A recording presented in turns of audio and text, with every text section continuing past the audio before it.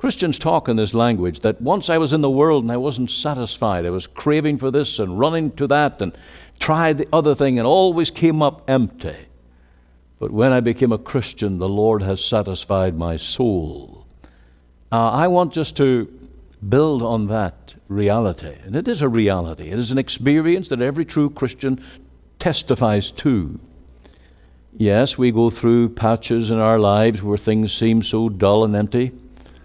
But in reality, when we come back to the Lord, He always satisfies, He always ministers to our hearts. Now, there are some areas I want to look at this, and firstly, there is the source of Jesus as the living bread. Look at verse 32 with me, and you will see that He is that bread from above.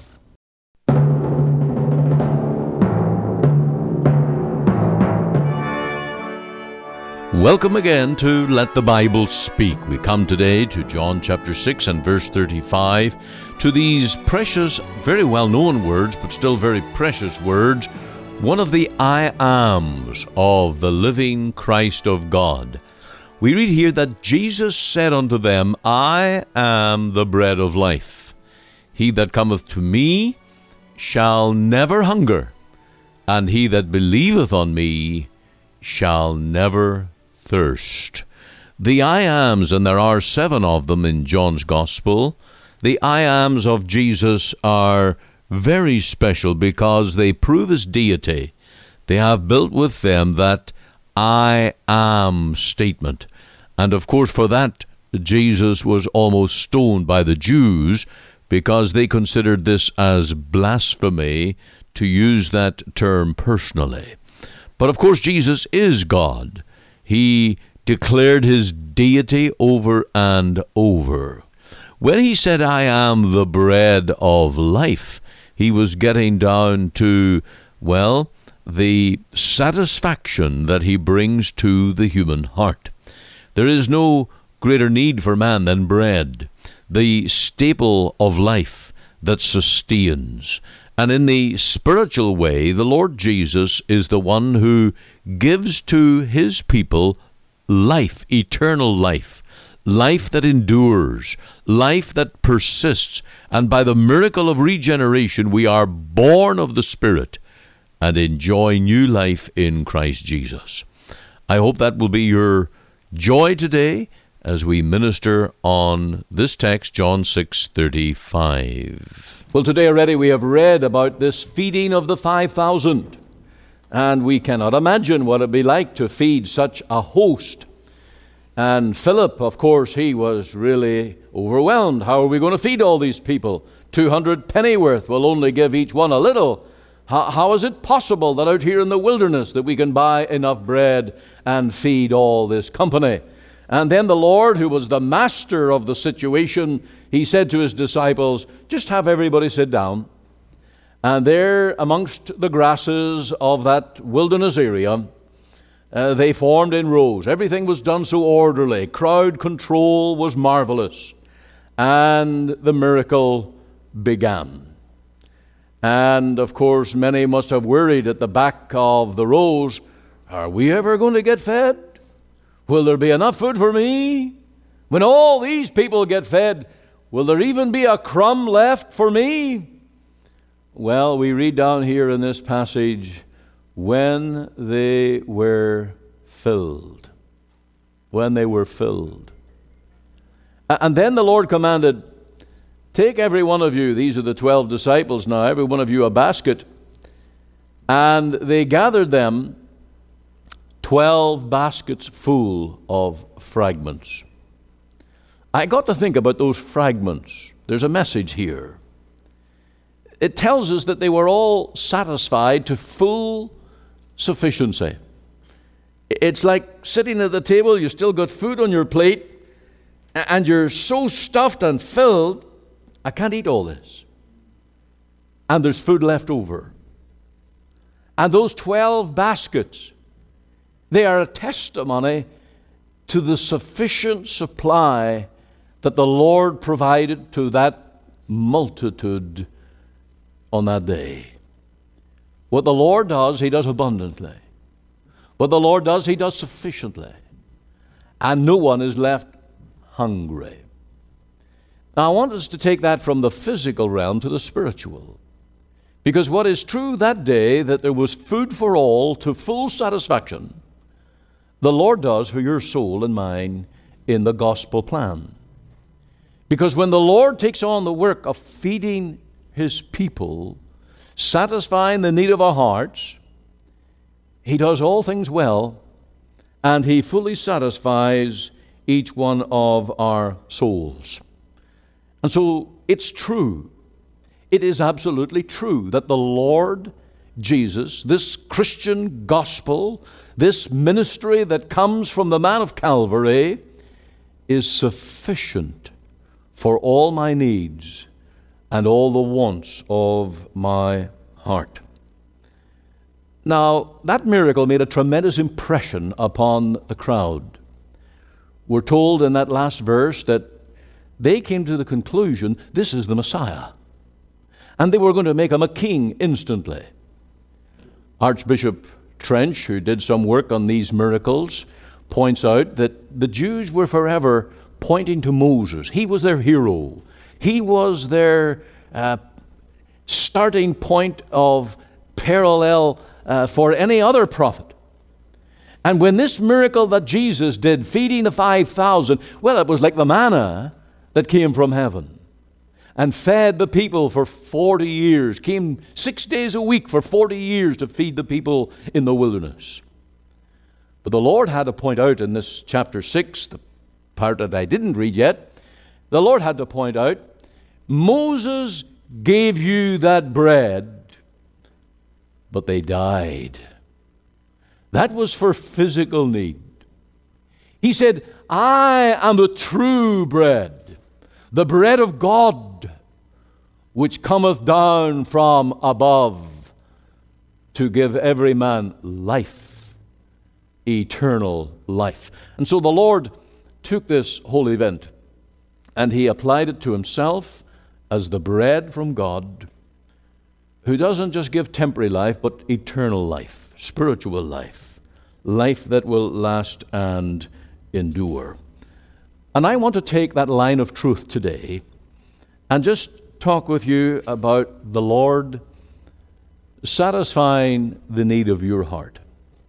It's true, it's real. Christians talk in this language that once I was in the world and I wasn't satisfied. I was craving for this and running to that and tried the other thing and always came up empty. But when I became a Christian, the Lord has satisfied my soul. I want just to build on that reality. And it is a reality. It is an experience that every true Christian testifies to. Yes, we go through patches in our lives where things seem so dull and empty. But in reality, when we come back to the Lord, He always satisfies, He always ministers to our hearts. Now, there are some areas I want to look at this, and firstly, there is the source of Jesus as the living bread. Look at verse 32 with me, and you will see that He is that bread from above. Jesus said unto them, Verily, verily, I say unto you, Moses gave you not that bread from heaven, but my Father giveth you the true bread from heaven. And then He says in verse 33, For the bread of God. Now you just think of the impact of that statement. The Lord is referring to Himself. I'm the bread of God. I'm the bread that God has sent for you, and giveth life unto the world. We know that God gave His only Son, and He gave Him to be the answer to the cravings, the separation of heart, the guilt of sin, the shame of sin, the curse of sin. And the Lord is that true bread that really satisfies the soul. Now, how can you possibly accept that? That a man who lived 2,000 years ago can offer something for the need of your heart today. That when you take of this cup and bread as the expression of faith in one called Jesus the Christ, the Son of God. And that by doing so, there is a ministry to your heart that brings peace, joy, contentment, fellowship with God. It's called communion because it means that there is now a two-way trucking between my heart and my Lord to my heart. How can this be? Because Jesus is the bread of God and He came down from heaven. The problem with the manna that the Lord pointed out for those, that it was temporary. And of course they had to gather it every day because it rotted. It couldn't endure. But our Lord Jesus is that true bread, the bread of God, the bread in whom there is no perishing and is divine. And that's really the point. And in our Lord Jesus is the fullness of the Godhead bodily. You can read of that in the book of Colossians chapter 2. This bread, the true bread of God, is the fullness of the Godhead. That takes some thinking about to understand and comprehend. And so what He does and what He works is no mere temporary human effort, but it has the stamp of divine, the stamp of infinite. It is all sufficient. And He is able to supply the need of our hearts. The prayers of our Lord Jesus are the prayers of God, the prayers that are always answered and sufficient. His power to heal and to resist the devil, the Lord Jesus conquered, overcame. Never was there a lack of power. His compassion for people, the Lord never failed to minister to a seeking heart. And I want to point you to trust and faith in the grace of the Lord Jesus. There is a fullness in His person. There's also a fullness in His atonement. And that leads us to the cross. Because when Jesus died on that cross, it was not a mere man. He was God in the flesh. God in the flesh. Now, if you look at verse 51, and we just don't have time to work our way down the theology of this chapter. But if you look at verse 51, you will see what our Lord Jesus was getting at when He said, I am the true bread, the bread of God. I am that bread from heaven. If any man eat of this bread. Now what's He talking about? Bread. Jesus wasn't bread. What was it then? He shall live forever. And the bread that I will give is, now note this, verse 51, the bread that I will give is my flesh, my body. Now, how did the Lord Jesus do that? How did He give His body? He was nailed to the cross. And out of that sacrifice, this was God's eternal plan and purpose to provide a sacrifice that would be of infinite value, that it would be sufficient to wash away the sins of all who would ever believe, of every generation and time. And so this is the sufficiency of the atoning work of the Lord Jesus. And out of that cross work, and out of that one death, out of that sacrifice at Calvary, there comes now the redemption of the whole church, the whole body of Christ, every believer that will put their faith in Him. Out of one life, there now comes life for multitudes. And Jesus on that cross was God in the flesh. This is the miracle of it all. God in the flesh. And so out of His life laid down on the cross, there is a sufficiency of atonement. And here we are today. The Lord commands us to remember Him. Remember me. Look to the cross. Keep your eyes on the one who has died for you. And to your heart comes now this ministry of the gospel, good news of salvation, peace, power, victory, all the benefits of redemption. That brings me to the endless supply. The endless supply that is in our Lord Jesus. We do not limit the atonement. I believe God had an elect from all eternity whom He would save, but we do not limit the atonement. This blood of Jesus is of such infinite power that it could redeem all worlds and all multitudes, and is absolutely efficient in the salvation of each one that believes in Jesus, the Son of God, as the Savior of the world. Now, out of that sufficiency, that fullness, there comes endless mercy to you and me. Endless mercy. The psalmist called it mercy that is new every morning. And we live on and we go through life, and all the spots and stains of sin that gather on us, there is cleansing.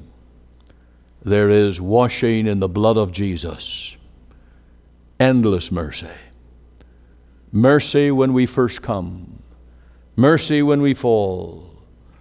The blood of Jesus Christ cleanseth us. You know that text in 1 John 1:7. If we walk in the light as He is in the light, the blood of Jesus Christ, His Son, cleanseth us.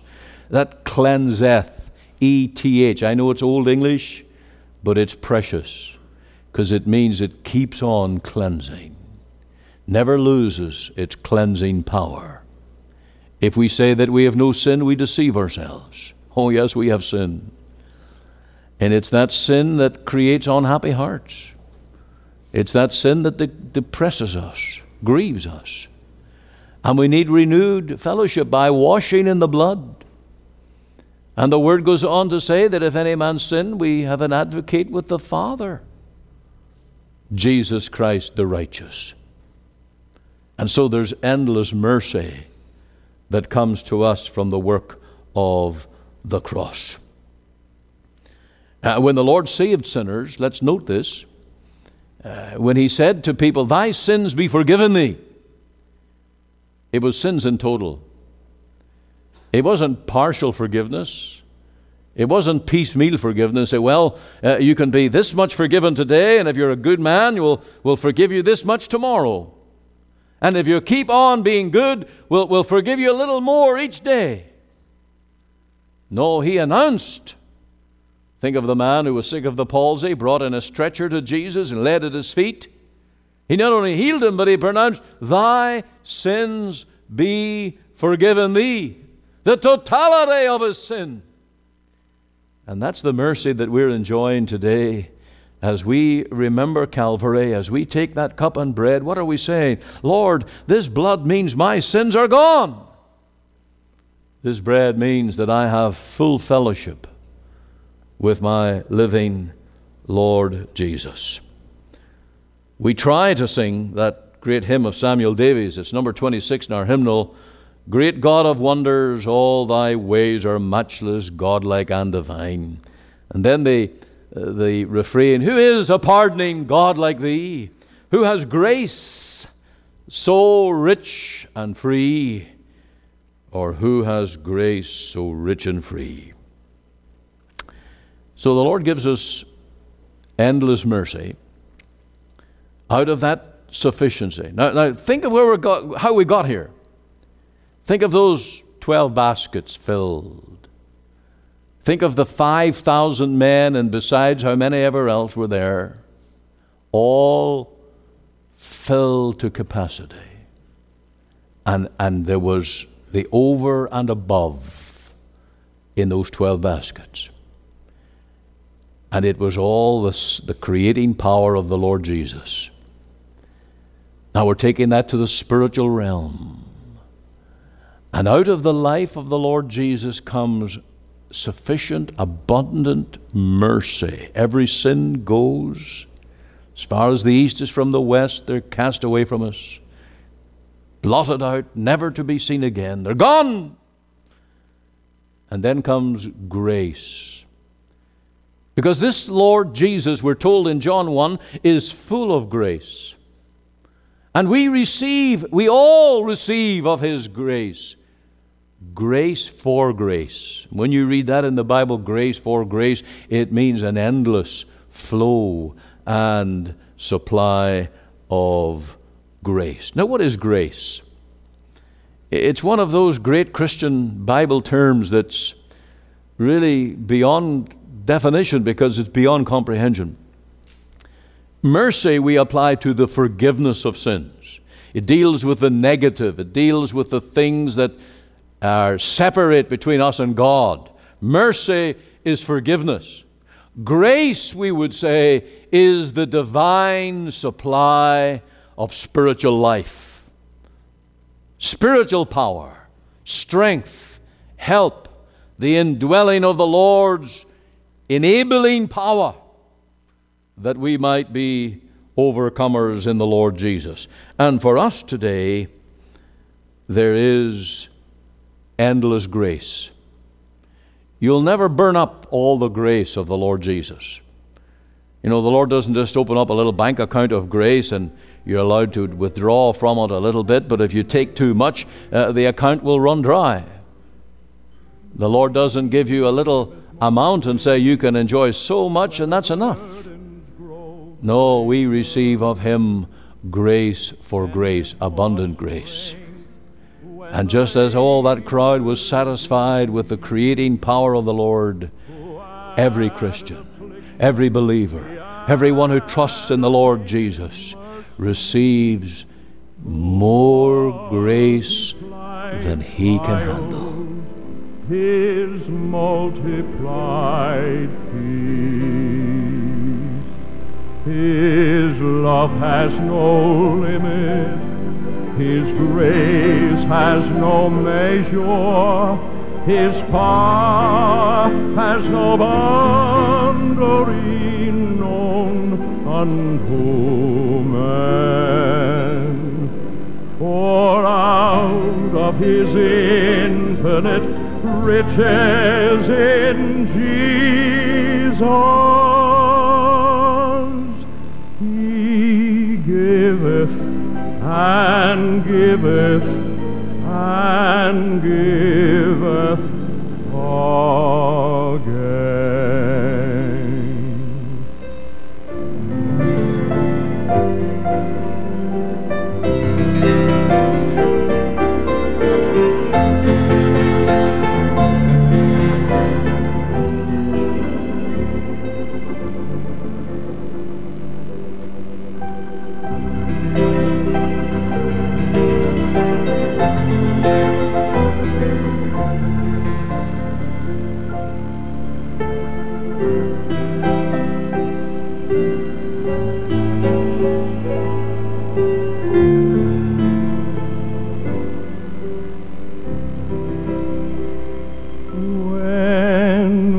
Have exhausted our store of endurance,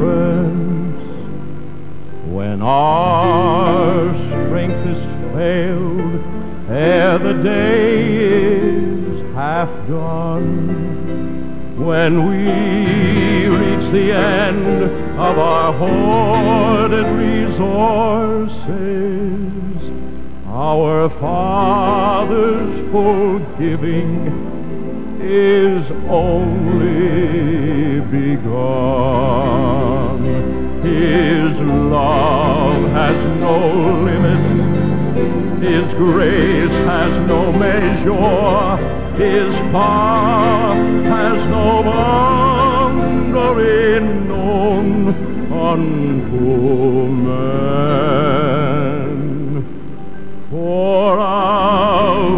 His infinite riches in Jesus. He giveth and giveth and giveth again.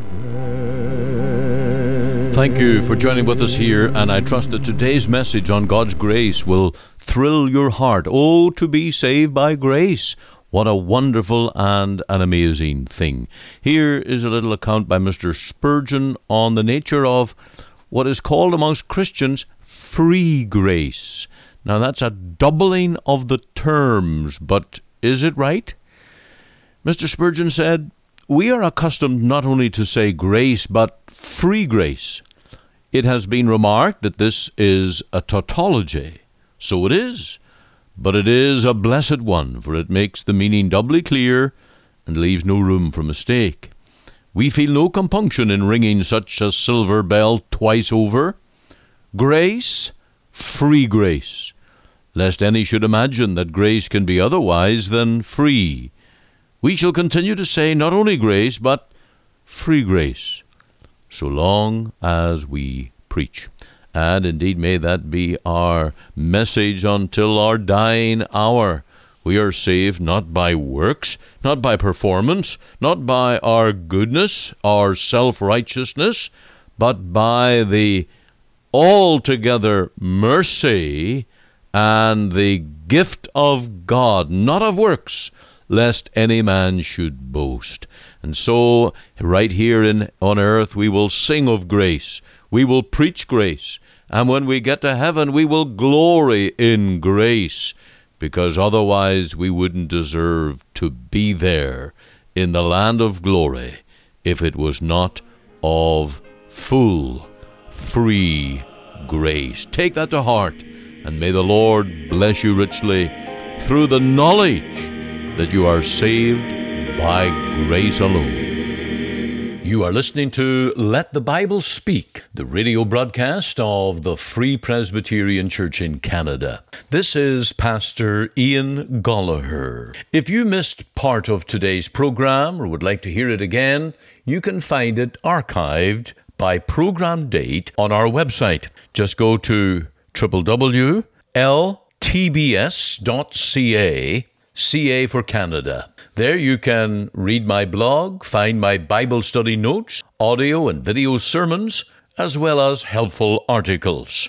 Or you can go to our podcast on iTunes. We're on the air Sundays at 9:30 a.m. for our full church broadcast, and Monday to Friday, 5 a.m. and 5 p.m. on this station to bring you the gospel from our Free Presbyterian Church here in Cloverdale. We also invite you to our church services on Sundays, 10:30 and 6 p.m. Through our website, you can listen and view to our online services at 10:30 and 6 p.m. Make it your Sunday worship. Click on the Live Now button on the home page of our website. Or if you would like to talk with me one-on-one as a pastor, please give me a call. The phone number is 604-897-2040. The mailing address is 18790 58th Avenue, Surrey, BC, V3S1M6. We're located just 2 blocks north of number 10 Highway on 188th Street. Our website again is ltbs.ca, and you can join us Monday to Friday, 5 a.m., 5 p.m., here on the station as we let the Bible speak.